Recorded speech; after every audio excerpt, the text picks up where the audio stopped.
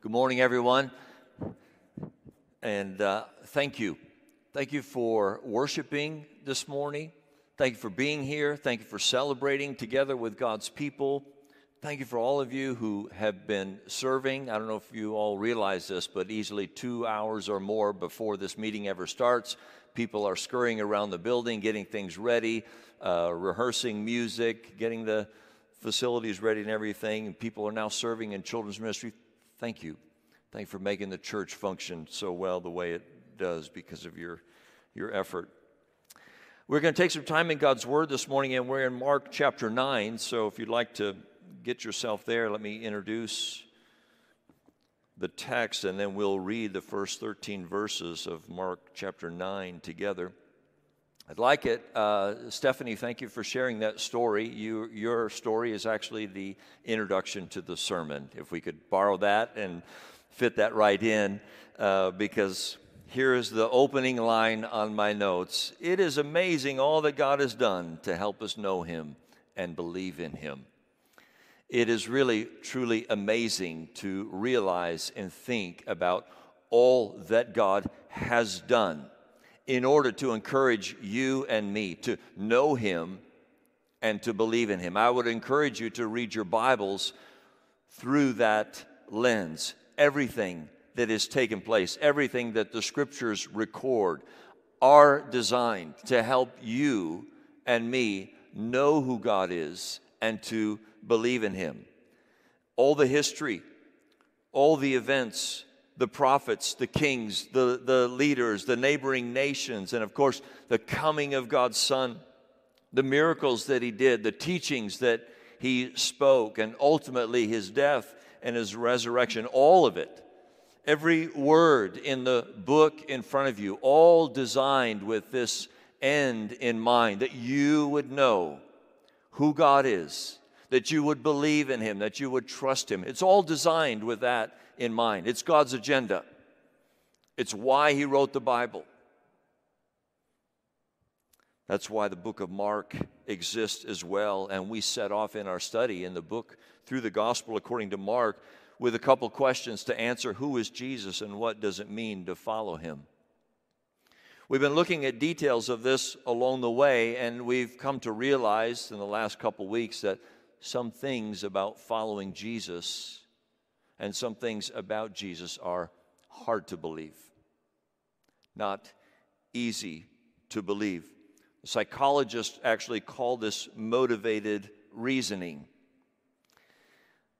Peter Ditto, PhD at UC Irvine, who studies this kind of thing, said it this way: people are capable of being thoughtful and rational, but our wishes, our hopes, our fears, and motivations often tip the scales to make us more likely to accept something as true if it supports what we want to believe. In other words, what he's saying is we've got things going on inside of our hearts that sort of tip the scale, incline us to believe something or not believe something, not necessarily just based on the facts or what we've been taught, but based on our fears and our motivations and our desires and so forth. There's things in our hearts that tend to cause us to interpret truth or falsehood based on our own hearts and our own desires. He goes on to say it takes more information to make you believe something you don't want to believe than something you do. In other words, it takes extra effort. If there's a truth that you find yourself not wanting to believe, he's saying it takes more effort, more information, more data to help you come to terms and believe that. Well, the case in point is, as we're studying through the Gospel of Mark, Jesus recently declared the Messiah clarifies something about Himself and about us, that as the Messiah, He must suffer and die. And for you and me to follow Jesus, the calling is to deny ourselves and take up our cross as we follow Him. Neither of these things set well with the disciples. neither of these things set well with us. Jesus is saying, if you want to follow me, you need to deny yourself. Get rid of yourself. Get yourself out of the way. Forget yourself. Take up your cross and follow me. Hard to believe. Hard to believe because we don't want to believe it, which is one reason why the prosperity gospel takes hold so easily in so much of the world, because it's precisely what we want to hear.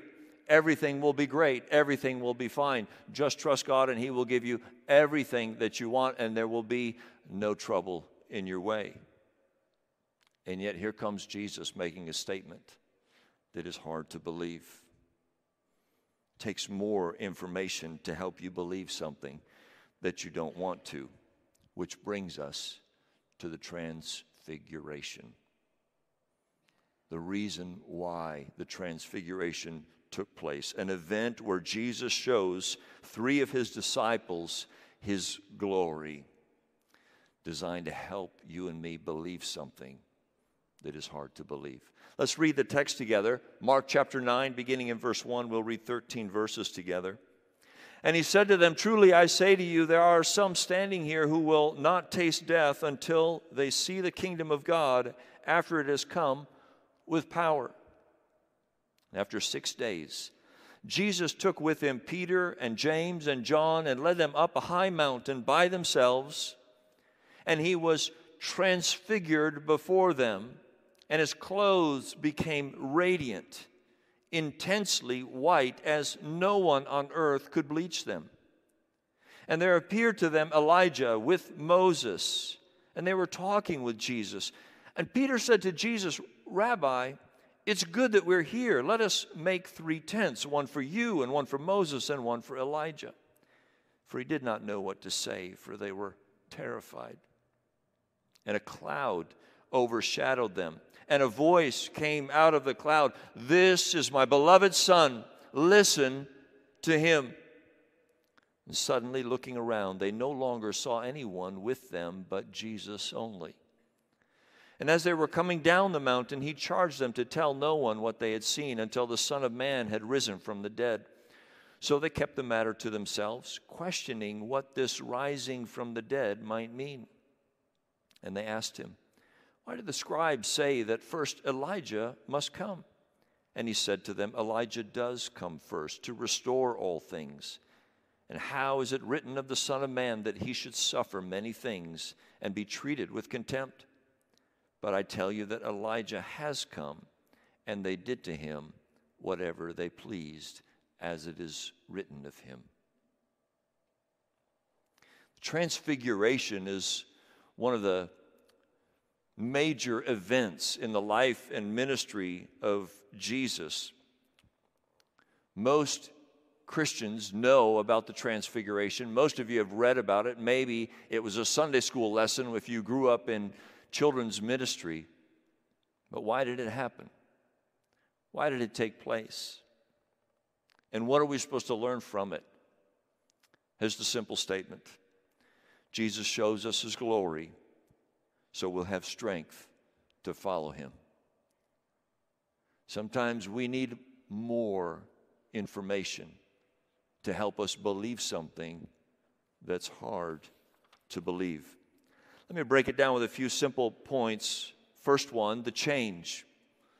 The actual change that took place with Jesus, what we know as the Transfiguration. Here's some details leading up to it. After 6 days is the phrase that we read in verse 2, linking it.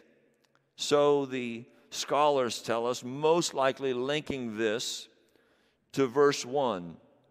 This is most likely the event that was being referred to by saying, some of you, as He's talking to His disciples, there are some of you that are going to not die until you've seen the kingdom come in its power.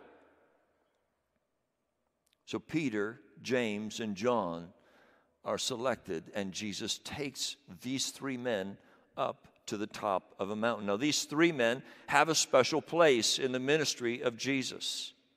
They're the only three of the disciples that Jesus sort of nicknamed, gave them different names. And when Jesus went into the girl's bedroom who had died to raise her from the dead, it was just these three that Jesus invited in to that special event. And now they're being singled out again with Jesus to witness his transfiguration on the top of this mountain.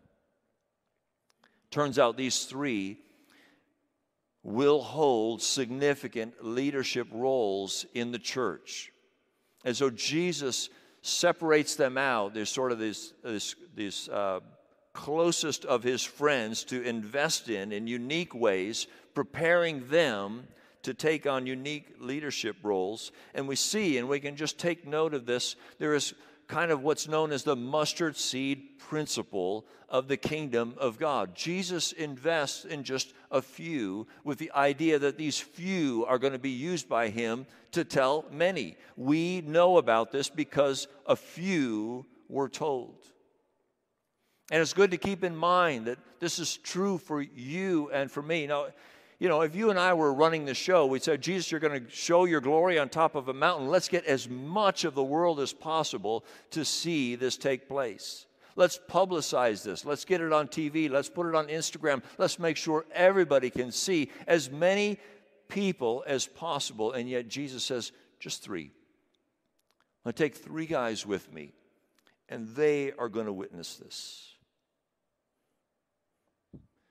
Later, we read in one of Peter's epistles, 2 Peter chapter 1, he recounts this. And so Peter takes his experience on this mountaintop and he communicates it to all of us. He says, we were eyewitnesses of his majesty. For when he received honor and glory from God the Father, and the voice was borne to him by the majestic glory, this is my beloved Son, with whom I'm well pleased. We ourselves heard this very voice borne from heaven, for we were with him on the holy mountain. Keep that in mind. When God works in your life, he's working in your life so that you can be used in the lives of others. When he speaks to you, when he helps you, when he comforts you, the comfort that you receive. God wanted Stephanie to share that story with you so that you could be encouraged. She was comforted because somebody put forth effort and she saw God's hand at work helping her in a difficult situation, relatively small by comparison, and yet the Lord took note and paid attention.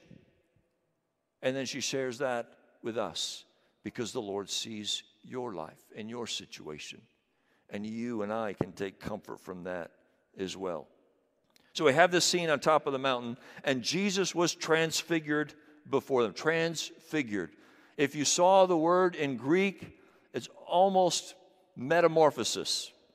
Almost. It's that close. That's exactly what you think if you were to look at it, transliterated from Greek into English. He took on a whole new form. His appearance visibly was changed. As Jesus was standing there and the three guys standing around him, with him, up there to pray, the appearance of Jesus changes. And it says even his clothes were like dazzling white. White, whiter than white.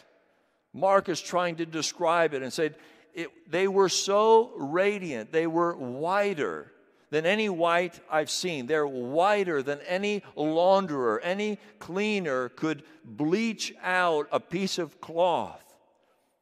He's trying to tell us there was something supernatural taking place. It wasn't a natural white. It was a radiant, supernatural whiteness that was blinding, that stunned these guys as they were looking at Jesus. Something from the unseen, something from the supernatural, something from the hidden kingdom of God was being revealed into the natural world. The two dimensions were now visibly intersecting for a few moments, and the true majesty and glory of Jesus was getting exposed. Aspects of who Jesus is that was not physically visible to anybody prior to that, in that moment, like a veil was pulled back, and the true glory of who Jesus is was made known, made visible, was being revealed. It was an extreme moment of awe. It was the first time you stepped up to the edge of the Grand Canyon and looked in and took your breath away for that moment. It was that multiplied. It was a moment these three guys will never forget. It was the ultimate sense of awe that these men felt in that moment as Jesus' glory was being revealed to them. Why did Jesus want these three guys to see him in his glory? The context of where this took place was Jesus is saying, okay, you're beginning to recognize who I am, and now let me explain to you. I'm going to suffer. I'm going to be ridiculed. I'm going to go to the cross. And that's not going to set well with you. That's not going to feel like the right thing that's going to happen. You're going to look at me, and it's going to be hard for you to believe that what's happening is actually the right thing to be happening. I want you to get a picture of my glory, and I want this to be in your mind so that when you see me on the cross, you don't forget this moment in my glory, because the two must go together. I want to help you through my time of suffering to not lose sight of who I am. I also want your faith to grow so that when you are going through suffering, you won't forget this picture of my glory, and it will strengthen you in your faith through those times of suffering. This is the glory for us to realize when we feel like we're in the midst of defeat, when we wonder if denying ourselves is really the right way to go, if it really is a good idea for us to lay down our lives for one another, if we really should follow the words of Jesus when he says, take up your cross. It doesn't always feel right. It doesn't always look right. Sometimes it's a hard thing to believe. Jesus says, I want you to have a picture of me in my glory to sustain you through those times. That's the change that took place. Secondly, let's look at the connection. Jesus is there, and Elijah and Moses show up in a way that is connecting Jesus with all that God has been doing. It's like bringing in the whole story together. Moses and Elijah representing the law and the prophets, the whole Old Testament, all the plan of God, all the redemptive work that God has been doing from the very beginning, from the call of Abraham on through to the time Jesus shows up. Jesus wants you and I to know, one of these three guys to know that who Jesus is connected with all of what God is doing. Elijah and Moses both listed as significant precursors to Jesus. And so both these men appear there with the idea of pointing to Christ. The transfiguration of Jesus parallels in many ways Moses' encounter with God on the mountain when he went up to Mount Sinai and received the law. Moses was called onto the top of the mountain to meet with God. In Exodus chapter 24, while there were 70 elders come along, there were 3 men that were actually named that went with Moses up on the mountain. And now Jesus comes with 3 men actually named. After being with God, Moses' face shone by reflecting God's glory. Jesus' appearance was transfigured, so much so that he himself was radiating the glory of God. With Moses, the cloud of God's glory covered the mountain. With Jesus, the cloud overshadowed all of them standing there. With Moses, a voice spoke from the cloud. With Jesus, a voice spoke from the cloud. And when they went down, when Moses went down, the people were afraid to come near Moses and couldn't look upon his face because of the reflection, the radiance on his face. And when Jesus came down from the mountain, it says the people were amazed when they saw Jesus when he came down from the mountain. So we're seeing a lot of connections here between Moses and Jesus, and Moses on the mountain and Jesus on the mountain. But the point is not that Jesus is pointing to Moses. The point is that Moses is pointing to Jesus. That Moses existed to point to Jesus. Moses was the precursor. In Deuteronomy 18:15, the Lord your God will raise up for you a prophet like me from among you, from your brothers. It is to him you shall listen. Moses existed to set up for Jesus. Moses is seen as the great deliverer who led the people through the Exodus out of bondage into the promised land. It was all to point ahead to the true deliverer. Now, not in Mark, but actually in Luke, Luke gives a little bit more insight. When it says that Jesus was talking with Moses and Elijah, Luke tells us what they were talking about. And in our English translation, most of them, it says they were talking about Jesus' departure. But that word right there is actually his exodus. They were talking together about Jesus' exodus. And again, it is just a way of using language to draw attention that while Moses did what Moses did, it was all designed to help move us forward and to see the Christ and see Jesus for who he was and what he did. And now we're pointing from a great deliverer to the great deliverer as Jesus gives himself to set us free and bring us into the promised land. Moses is with Jesus. Elijah appears with Jesus. His name triggers an expectation for the Messiah. If you were to look at the last verses of the Old Testament in Malachi chapter 4, it reads this: "Remember the law of my servant Moses, and see, I will send you the prophet Elijah before the great and awesome day of the Lord comes." Everybody's expectation who was reading their Bible and looking for the Messiah had an expectation and had Moses and Elijah in their sights. They were the reference points for looking for the Messiah coming. That's how the Old Testament closes and leaves everybody in Israel anticipating and looking for the coming Messiah. It's on their conversation down where Jesus explains to the disciples why Elijah.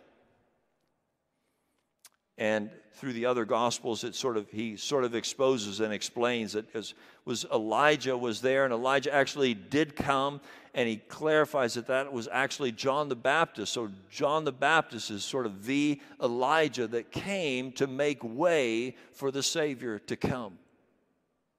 So the prophecy is fulfilled, and Jesus is there, taking his two precursors, the two people that God used to point to him, and there he stands in front of these three men.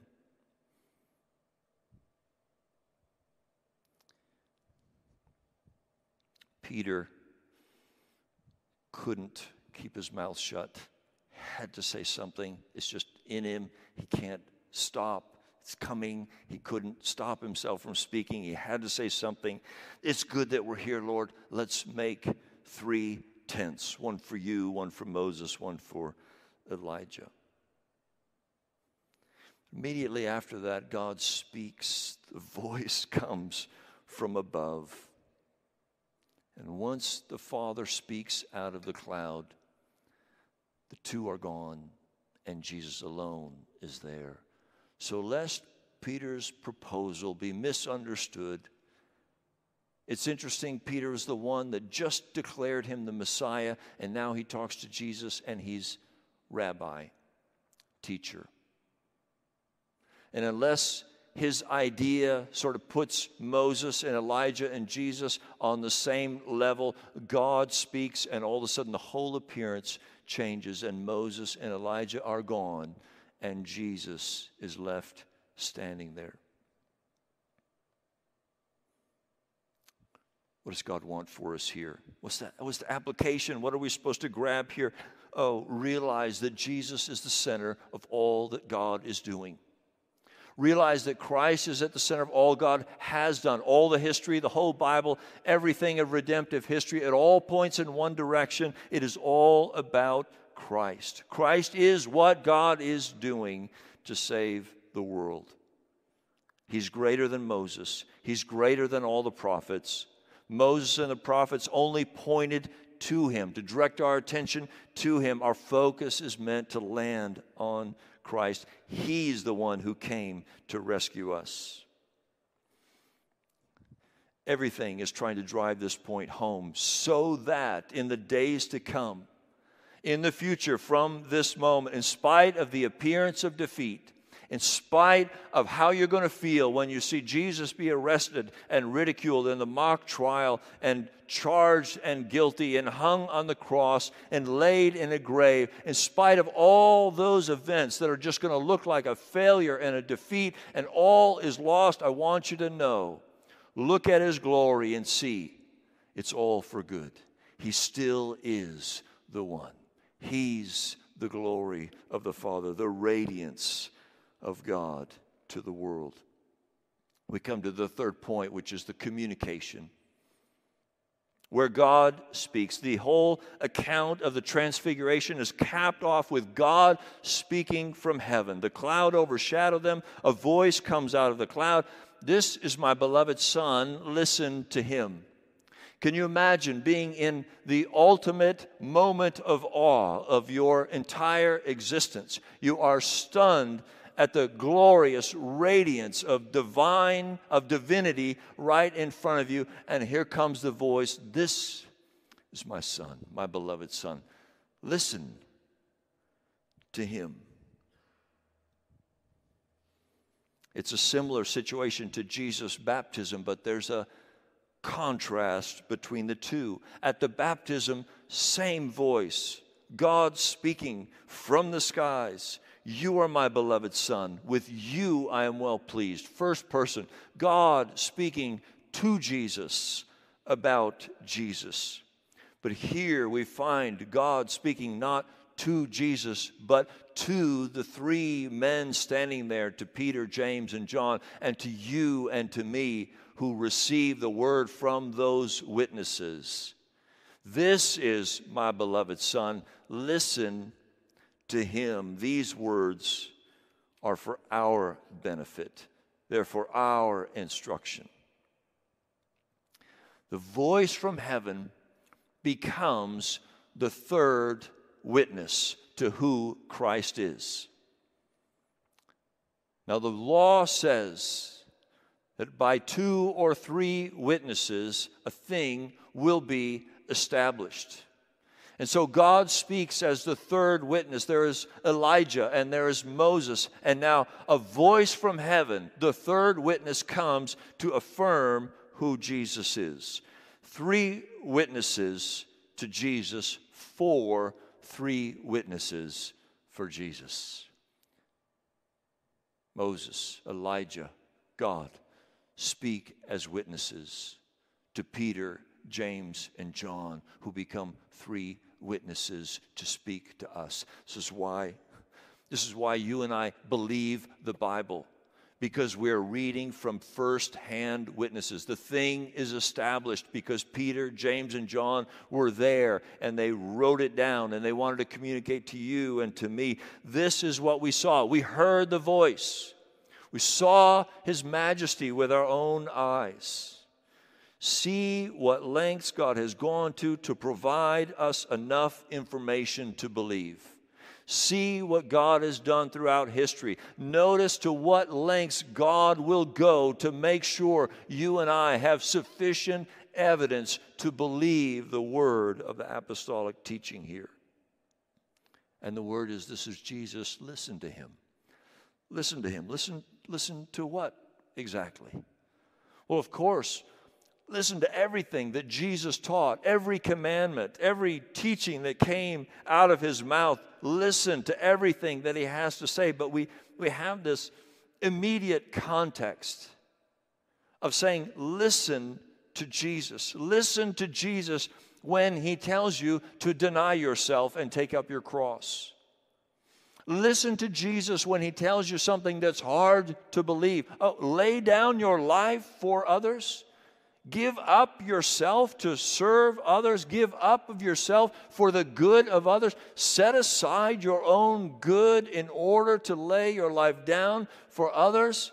Is that not a hard thing to believe? Do we not need more evidence in order to believe that statement? And here it is, the Transfiguration, giving us plenty of evidence.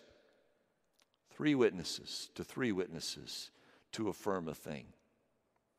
Why? Well, because when you get a phone call to say, can you serve in children's ministry? Or would you bring a meal to so-and-so because they just had a baby? And you're thinking, well, wait a minute. I'm kind of busy. I got my own stuff going on. When your neighbor is in need or your coworker is falling on hard times and you are prompted to go and serve and help, but it costs you. When there's opportunity to serve someone else, but it's costly to you. And you say, why should I give up of what I have or my own time or my own ease or my own comfort in order that they might have something?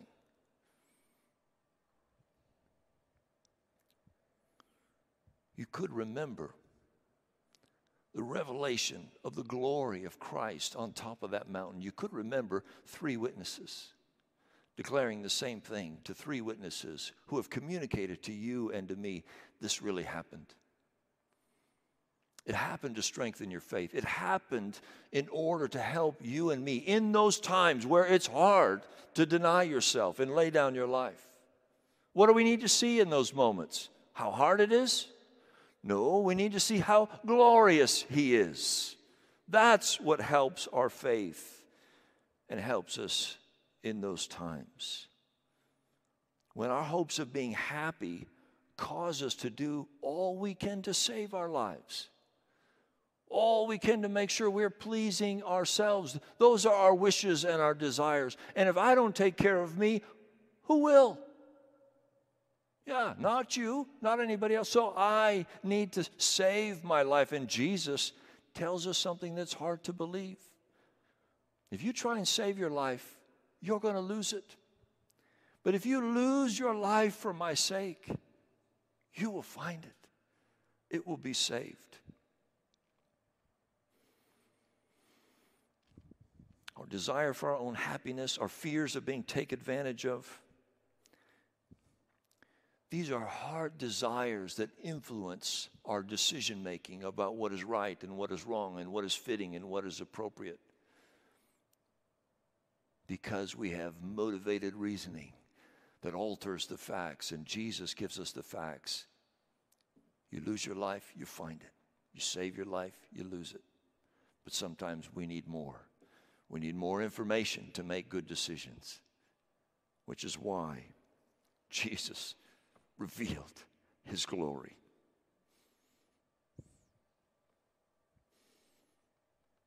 So self-sacrifice and suffering are never in vain for someone who follows Jesus. Self-sacrifice and suffering are never in vain for someone who follows Jesus. Let's keep on with some application as I close here. Clearly, first and foremost, what's meant to happen as we read this account about the Transfiguration is that your faith in who Jesus is and your faith to follow him is meant to be strengthened by seeing Christ in his glory. But there's more going on. There's more for us in this. Not only seeing him in his glory, but the New Testament instructs us that we share in his glory. We have some stake in his glory because he is glorious and we're brought in Christ. We get a glimpse of the future glory that awaits us. Colossians 3, if you then have been raised with Christ, well, seek the things that are above, where Christ is seated at the right hand of God. Set your minds on things above, not on things that are on the earth. For you have died. Your life is hidden with Christ in God. And hear this, when Christ, who is your life, appears, then you also will appear with him in glory. A little foretaste on that mountaintop of where you and I are heading. Same glory. We get to share in it. We get to be brought into it. That's where we're heading. That's what sustains us through today, through tomorrow, through next week, through next month, because we know this is where we are heading if you're in Christ. In other words, the glory revealed in Jesus directs our hearts about what we seek after. He's saying, look, seek after things that are above. Think on things that are above. Look up, look above, look to that mountaintop, look to the glory. Don't get stuck down in the weeds of this earth and lose sight of the glory that awaits us on that day.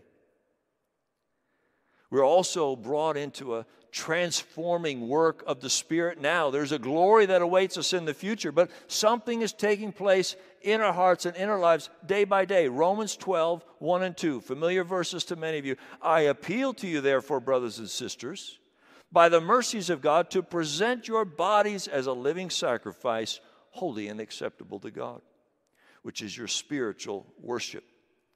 Do not be conformed to this world, but be transformed by the renewal of your mind. Be transformed. Same word, transfiguration, metamorphosis. You be changed. Be changed by the renewal of your mind, that by testing you may discern what is the will of God, what is good and acceptable and perfect. You understand, as we renew our minds with God's truth, that act, that function, the work of the Spirit in and through the Word of God, renewing our minds, transforms us. It changes us.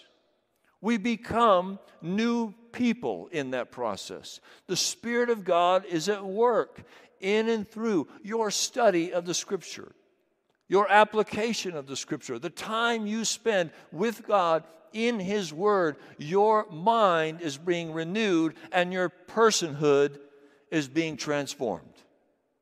You are being shaped into the image of Christ. One more application. We're also brought into a greater boldness as we see Jesus in His glory. The verses 2 Corinthians 3:18, and we all, with unveiled face, beholding the glory of the Lord, are being transformed into the same image from one degree of glory to another. For this comes from the Lord, who is the Spirit. Now, 2 Corinthians chapter 3 is a chapter that is about the ministry of reconciliation that you and I have been called into. Paul is writing this and saying, who's sufficient to be a part of this thing? I can't believe we get to be a part of God's reconciliation process in the world, and yet that's precisely what we're called to. And in this chapter, in that context of being used by God to bring reconciliation to others, this is where he says, we're changed by beholding the glory of Christ. And he writes, since we have such a hope, we are very bold. So here's the application. In our usefulness to spread the gospel and the good news to others, in the way God uses us in this ministry of reconciliation, you and I talking with neighbors, co-workers, friends, extended family who don't know the Lord. This work of the Spirit is changing us within into this glory, and with that is giving us greater and greater boldness. It's a major component of this concept of deny yourself. What are the moments as Christians where we want to save ourselves? Is it not when the Spirit prompts you to tell somebody else about Jesus? Is that not the epitome of saving yourself? Those moments right there. What am I going to do? Am I going to open my mouth or am I not? Am I going to save my life? Or am I going to lose it? And everything within us says, if I open my mouth, I'm losing it. I will die right here. I will just die. If I open my mouth, they will embarrass me. I won't say the right thing. This will go terrible. I have it all laid out in my mind. I think I better save my life. And Jesus says, oh, if you save your life, you will lose it. But if you lay down your life, you will find it. Because you and I, friends, brothers, sisters, He has incorporated you and me into the ministry of reconciliation. If you want to know the reality of sort of finding your life,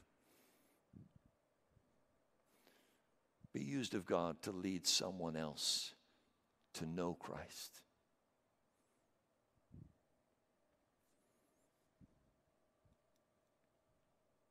The transfiguration of Jesus affects our faith.